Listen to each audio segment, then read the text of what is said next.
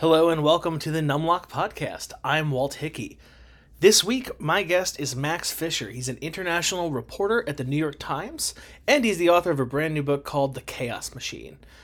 This week, we're going to talk all about how social media can rewire your brains and what you can kind of do to minimize that. So, thanks so much to Max for coming on. The book's available wherever books are sold. You can see some links in the description. But I hope that you enjoy this. Thanks.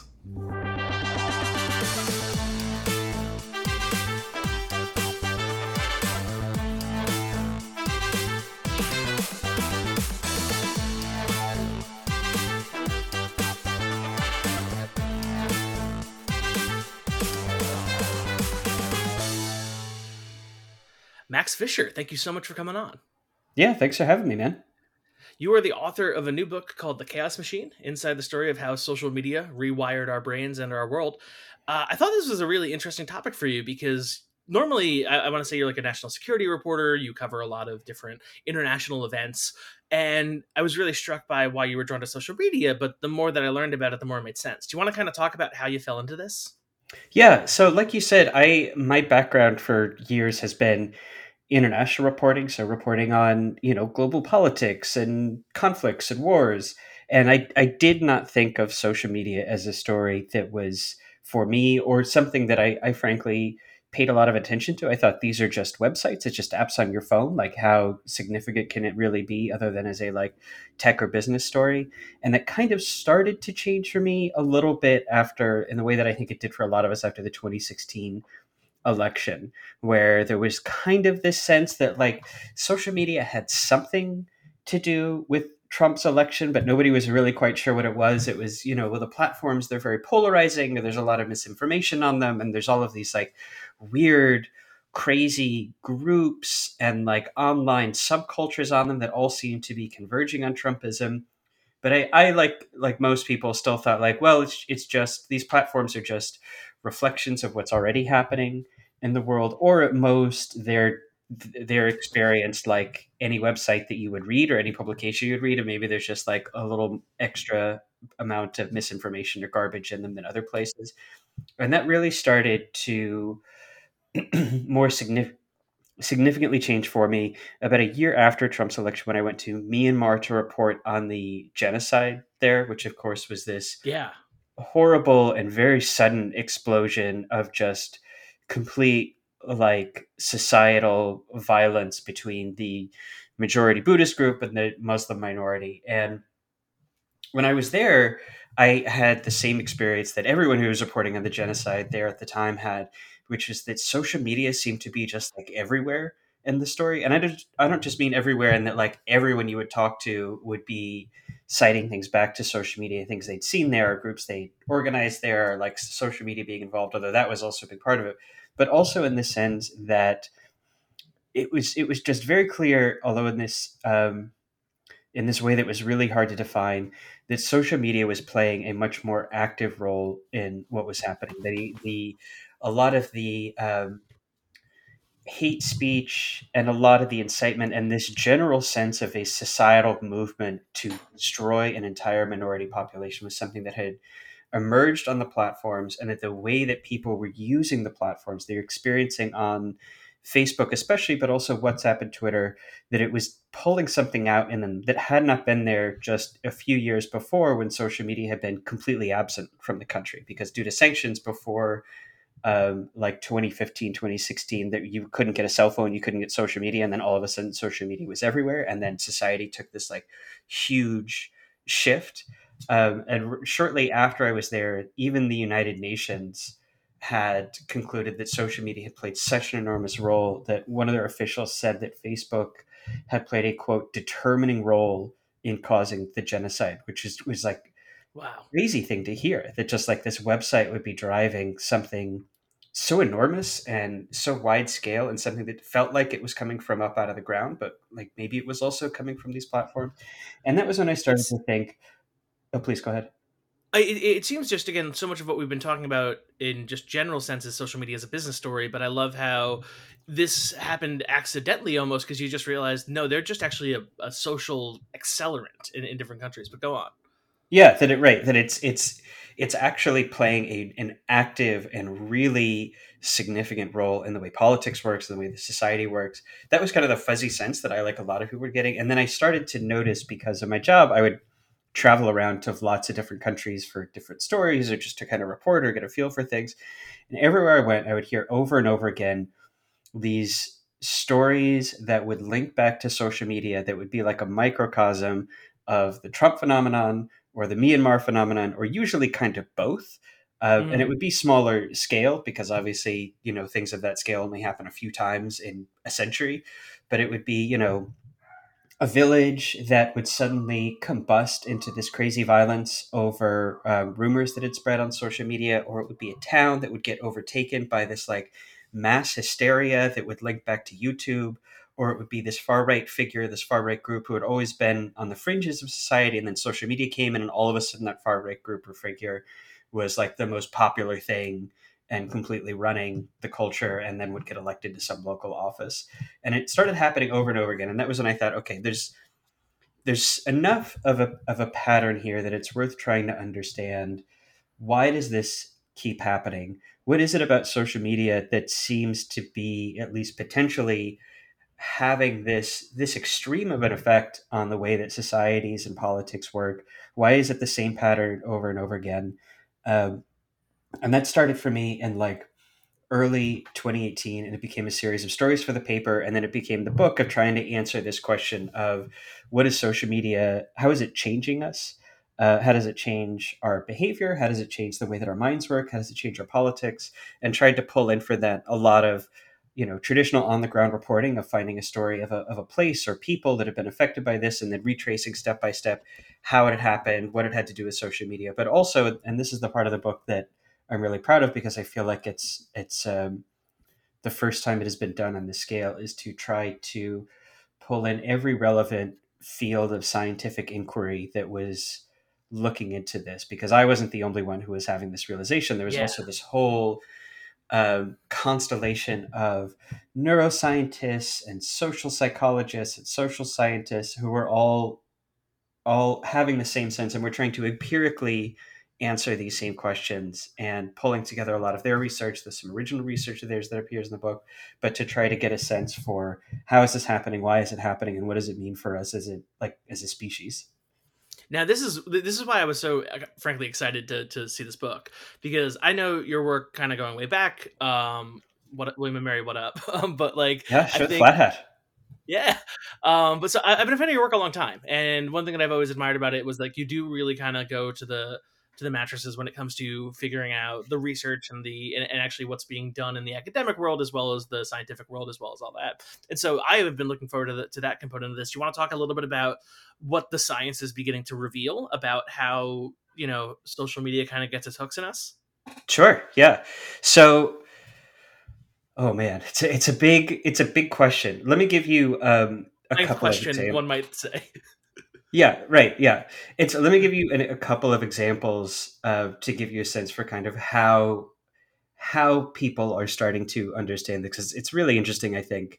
And these are just like teeny tiny tips of the iceberg of understanding, because to understand something as huge as the effect of social media on society, there are like 18 different steps in the chain of you interacting with a post, and then that happening on a scale of billions of people, and then society changes. There's so many things that happen in that system that you can understand all of them, but I couldn't possibly relay all of them in one anecdote, so I'll give you two.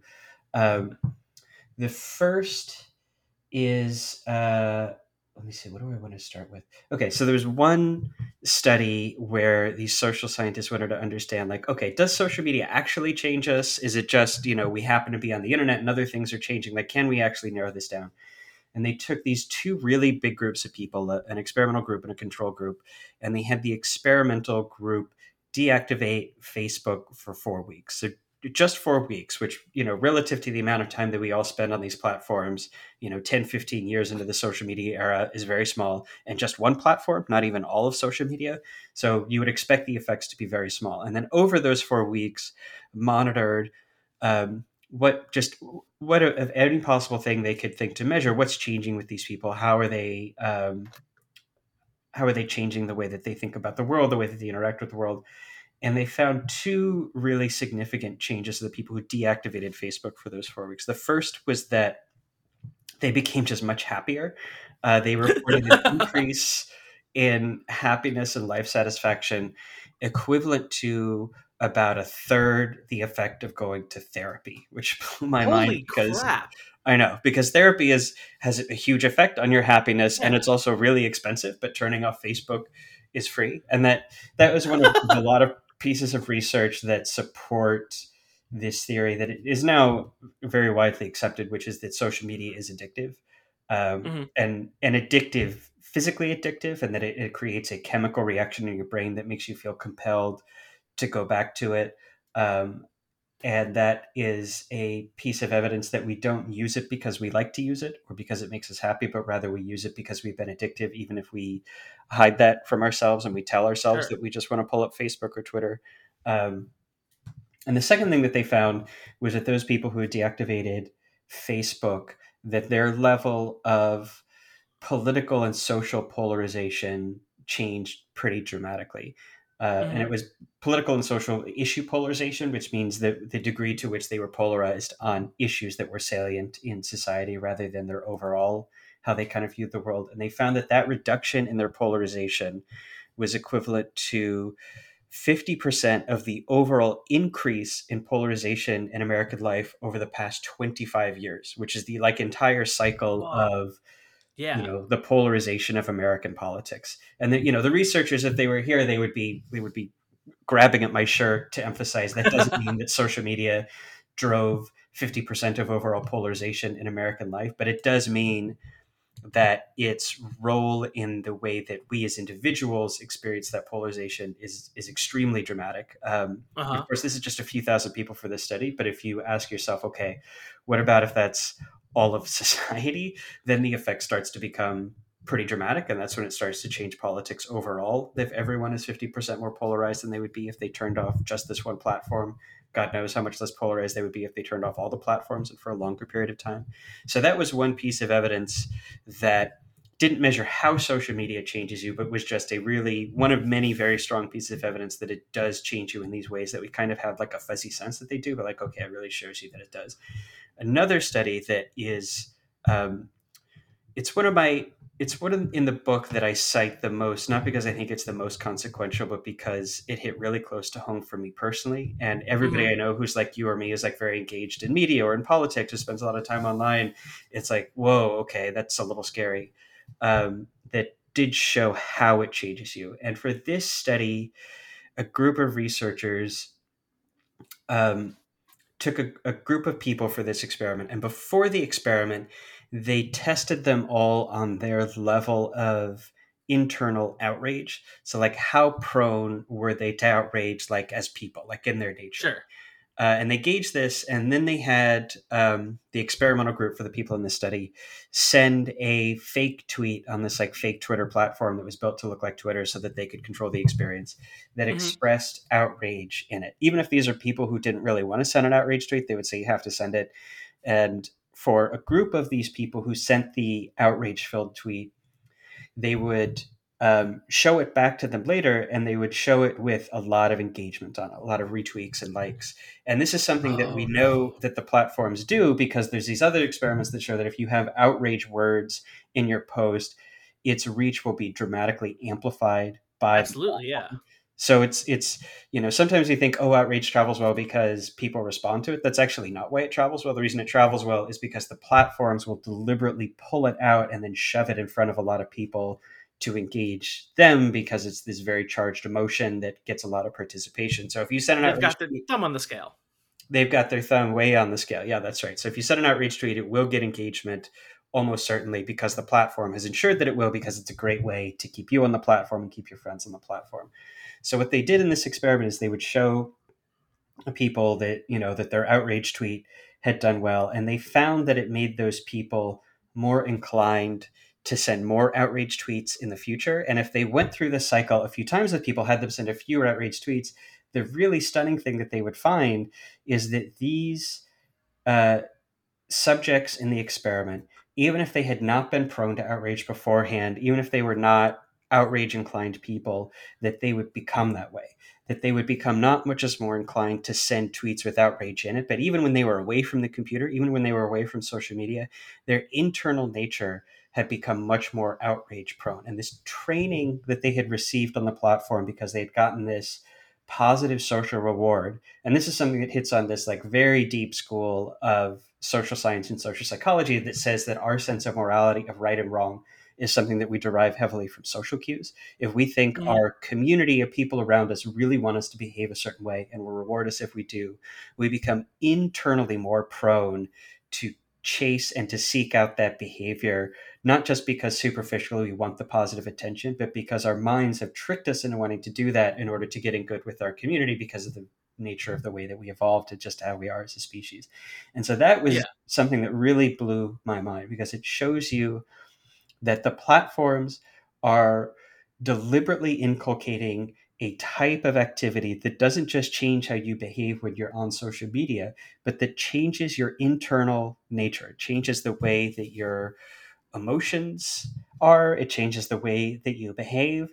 And when you start to see these, because there's dozens of examples like this in the book of these kind of changes that it imbues in you, when you see all of these and then you see that it's the overwhelming majority of Americans are engaging with these systems dozens of times a day, American life today starts to make a little bit more sense. And you start to see Yeah. this kind of training effect and this change that really does feel like it's been society wide, is something that is edge driven, I think, a lot more than we thought or maybe wanted to admit to ourselves by these incredibly powerful companies and their technology. It's so interesting that you call it like a training effect because like as you were describing that experiment, I was like, yeah, I've seen that experiment before. If if the monkey presses the button and then they receive apple juice, then all of a sudden they're gonna really love pressing the button. Like it's weird that it's that simple, man. Like I know. And it's so this is I think this is one of the wild things about social media is that it is that monkey with a lever button, but these companies figured out, not necessarily because they were so insightful about social psychology, although if you go back about 10 or 15 years there would be very open discussions in Silicon Valley within the industry about exploiting our cognitive weak points, about training yeah. us, about changing our nature in order to They make hired people out of Vegas to juice some of the engagement, is my understanding too. it's they modeled the platforms specifically and deliberately on slot machines because slot machines are physically addictive because they, and if you look at your phone it looks like a slot machine. You've got the Yeah. colors, you've got the flashing lights, you get that haptic feedback when your phone vibrates. But even more than that, what they were trying to hook into was not just the kind of physically pleasing sense of pulling a slot machine, which is addictive and does make you want to go back to it, but they wanted to, and very successfully did, tap into social needs and social impulses, which is not something that we're used to having manipulated on a like physical, chemical, personal level like that. I mean, Right. we might be aware that it's happening like our politics, like, oh, politicians are appealing to our baser nature, but the platforms have learned how to do it in this, like you said, rat hammering at the lever way, this kind of like monkey in an experiment way that is both extraordinarily powerful because it bypasses all of the normal social checks and the social norms that we use to kind of mediate our own behavior, mediate one another's behavior by delivering it through these kind of electric bolts to the brain of these Yeah. these kind of like reward systems and punishment systems, but also because its influence is hidden. I think one of the most important things to understand about social media is that you log on and you think that you're having interactions with all your friends and all the people in your community, and that's where the feedback is coming from, that if you say something that they like and you get a lot of engagement, that means that your friends like it, and if you say something that gets no engagement, that means your friends didn't like it. But that's actually not what you're experiencing. What you're experiencing are the preferences and choices of desires of these very powerful algorithms and many other systems that are built into the technology that are deliberately designed to encourage and train certain behaviors in you because those are going to be good for boosting your engagement and for boosting the engagement of people you interact with. Yeah. It's so interesting that you mentioned like politicians appealing to our baser natures, which has always been the case. For like a long time I was wondering like what's the deal with social media? Is it additive or is it subtractive? Is it like chipping away at like the social mores that prevent us from being assholes to each other all the time? And is it subtractive? Or is it giving people new fascinating ways to be cruel to one another and new ideas about how to do it, like additive? And like over the past couple of years, I've come more in line to the latter idea. And over the course of this conversation, I'm really around to that. Like, so like, I guess kind of putting it to you, like, do you think that, what do you think more of it is that, is it social media giving folks new ways to engage and new ways to kind of self polarize, or is it just revealing kind of an inherent polarization underneath the hood, just kind of removing some of the guardrails? I mean, it's all of the above, I think. And when you're talking about something as complex in the sense that there are many different inputs and outputs as like social polarization in American politics, there are going to be 30 different causes of that. And of course, Yeah, none of them are going to be the sole cause and driver. And the fact that there are 30 all at the same time means they're all kind of multiplying each other. So you sometimes hear from the social media companies will be like, well, how can you blame us for social polarization when there's a long history of racism in America and racism is playing a role in social polarization? And it's like, sure, but if your product is worsening that by 10%, by 30%, by 70%, whatever the number is, then that's pretty significant, even if there has to be something in there to multiply in the first place. And I heard this quote from this one politician in a country that I went to called Sri Lanka to report on the way that social media had basically blown up the entire country over the course of a couple of months, where he said the germs are ours, but Facebook is the wind. What he meant by that was that there had been racial animus in this country, there had been distrust, there had been kind of weaknesses in the social system before social media got there, but it was the social media systems that amped in and multiplied this, not just in a like passive sense that social media multiplies everything, which is another defense that you hear from the companies, but in the sense that these systems have learned, even if the people designing them didn't deliberately design this in, they have learned to hone in very specifically on very specific impulses, moral outrage, us versus them tribalism, more extreme forms of identity, narrower forms of identity, distrust of institutions, to really hone in on these things and to dial those just way the hell up, and to not do that for other forms of sentiment, not other forms of engagement, like, bringing everyone together or a kind of shared sense of unity and purpose, or just information that is spread because it's true rather than because it's emotionally engaging or negatively engaging. And they just mega amplify those because those are the things that keep us plugged into the platform. The people who run social media companies, they actually have more than enough data to know this by now, because they started running internal experiments over the last few years to try to understand what their systems are doing. They're doing the same version of what social scientists have been doing from the outside, except they're inside the company, so they have a lot more data that they can work with. And all of their own internal researchers reached the exact same conclusions, that these platforms drive people towards very specific kinds of conspiracy theories, that they create very specific kinds of identity, the most extreme of which is QAnon. But you see things like QAnon over and over in the platforms because that's what Sure. gets people to engage more. That it Even like drives them. with Harry Styles and Chris Pine, like that got real cute and on really goddamn quick in the course of a day and a half. Like, That's actually a great example because it's something where you pick a side. Your team Harry Styles, your team Chris Pine, your team Florence Pugh, and then you that becomes a like group identity on social media that like, hey, we all agree that Florence Pugh is the best, and we all agree that the people who support these other celebrities are the absolute worst. And I'm going to make posting all day about how mad I am at people in this social outgroup, which is Chris Pine fans, which I didn't know I hated until 10 minutes ago, but now absolutely hate, my whole deal and my whole identity. And yeah, it's exactly the kind of thing that does a really, really well at boosting engagement. So, social media did not invent Chris Pine and Harry Styles getting in a fight, but it did invent turning the fandom wars over it into just a whole ass identity for seemingly like a really large number of people. And I think that's actually, I think, a useful way to separate out what's the difference between what social media does and what are the pre-existing things that it pulls from. I love that. I love that's really. I think that's really good. I think my hope is, uh, my hope is that the last chapter of this book is telling solutions for this possible problem. I guess I would like that a lot because it seems like there's a lot of problem here. I guess let's just kind of let's do this two ways. One, what would you recommend people kind of personally do in their own lives Mhm. and with their loved ones regarding social media? And then two, like what's the the big solutions that you're kind of looking at as a way to kind of address some of these problems? Sure. So there's a like stock list of tips that I give, but I think what's more important than the specific tips is kind of what ties them all together. I'll tell you the tips, and then I'll tell you what why they're important and what they tie together.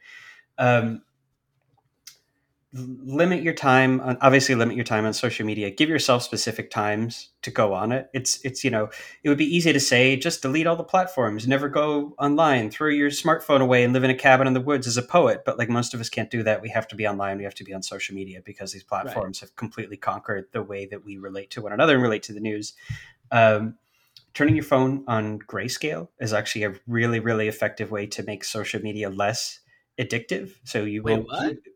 Yeah, it's on iPhones. It's really easy. I think if you tap, or you have to go into settings and change a setting where you turn it on to grayscale. And then if you tap the power button 3 times, it goes between color and grayscale.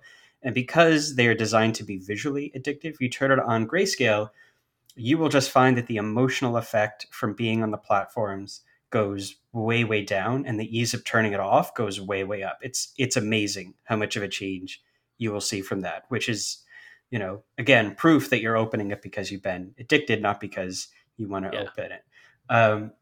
If you are using it, uh, try, and this is a hard thing to sell to people, especially in a time of like high stakes in politics and deep political polarization, and where it feels like every election is maybe going to be the last election in American democracy. Yeah. Try not to outrage post, and if you do, quote tweeting, where you take someone else's post that you don't like, that you thought was dumb, and then quoting it and then adding a comment about like, look at this idiot, what they had to say. Try to just never do that at all. Yeah. And the reason not to do it isn't because that person doesn't deserve it. And it's not even because, like, I'm not someone who worries about, like, oh no, the coarsening of our discourse. Why can't we all get along? Because there are good reasons we can't all get along. And, like, there are some stakes to our Yeah. politics right now.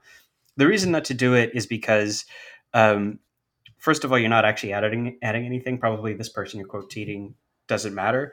But also, that is one of the most powerful ways that the system trains you to be prone to outrage, to stop reading, to shut down the intellectual and rigorous part of your mind, and just engage the like monkey brain dopamine chasing part of your mind. If you just stop doing Yeah. that for like a month, I think you will find a really pronounced difference in social media. Um, Try not to dogpile people. Again, these are things where it's not just like, oh, it's not nice to do, but it's Yeah. because when you do that, you are complicit in the way that these mega companies are training you to use their product more and more. It's, you're taking more Yeah. and more pulls of the cigarette. Um, You're the yeah. centrifuge that is really increasing the volatility of the environment. Yeah, yeah, you're definitely also doing that for sure. Yeah. Oh, if you're on YouTube, open it in incognito mode, because if you were logged in, or even if you're not logged in but you're using it on non-incognito mode in your browser, it will track your views very carefully, and then it will serve Uh, you up related content that is going to be as likely to hook you in as possible, which is just a great way to be shown stuff incrementally over time, even if it's not immediately obvious that is not healthy for you. So what sure. all of these like little tips have in common is they're all about learning to see social media as a drug, which it is. It's a drug in the sense that it changes your brain chemistry. It's a drug in the sense that it's addictive. And it's a drug in the sense that when you're using it, your behavior changes, parts of your brain shut down, your emotions change, which is true of any drug that we use. Yeah. And it's also a piece of advice I'd like to give because while there are a lot of drugs we can't do, there are quite a few that we have all kind of decided that it's worth it for us to do, a little bit of them occasionally. I had a cup of coffee this morning. I'll probably have, it's Friday, 1 to 2 glasses of wine tonight, maybe even three. But I know, because I understand that these are drugs, that they change my behavior, that they're not always good for me. I know to take them in certain ways that I have come to learn are healthy for me. I know not to drive a car after I have a certain number of glasses of wine. I know not to read certain things if I've had a drink because they might make me upset or get into certain kinds of social situations.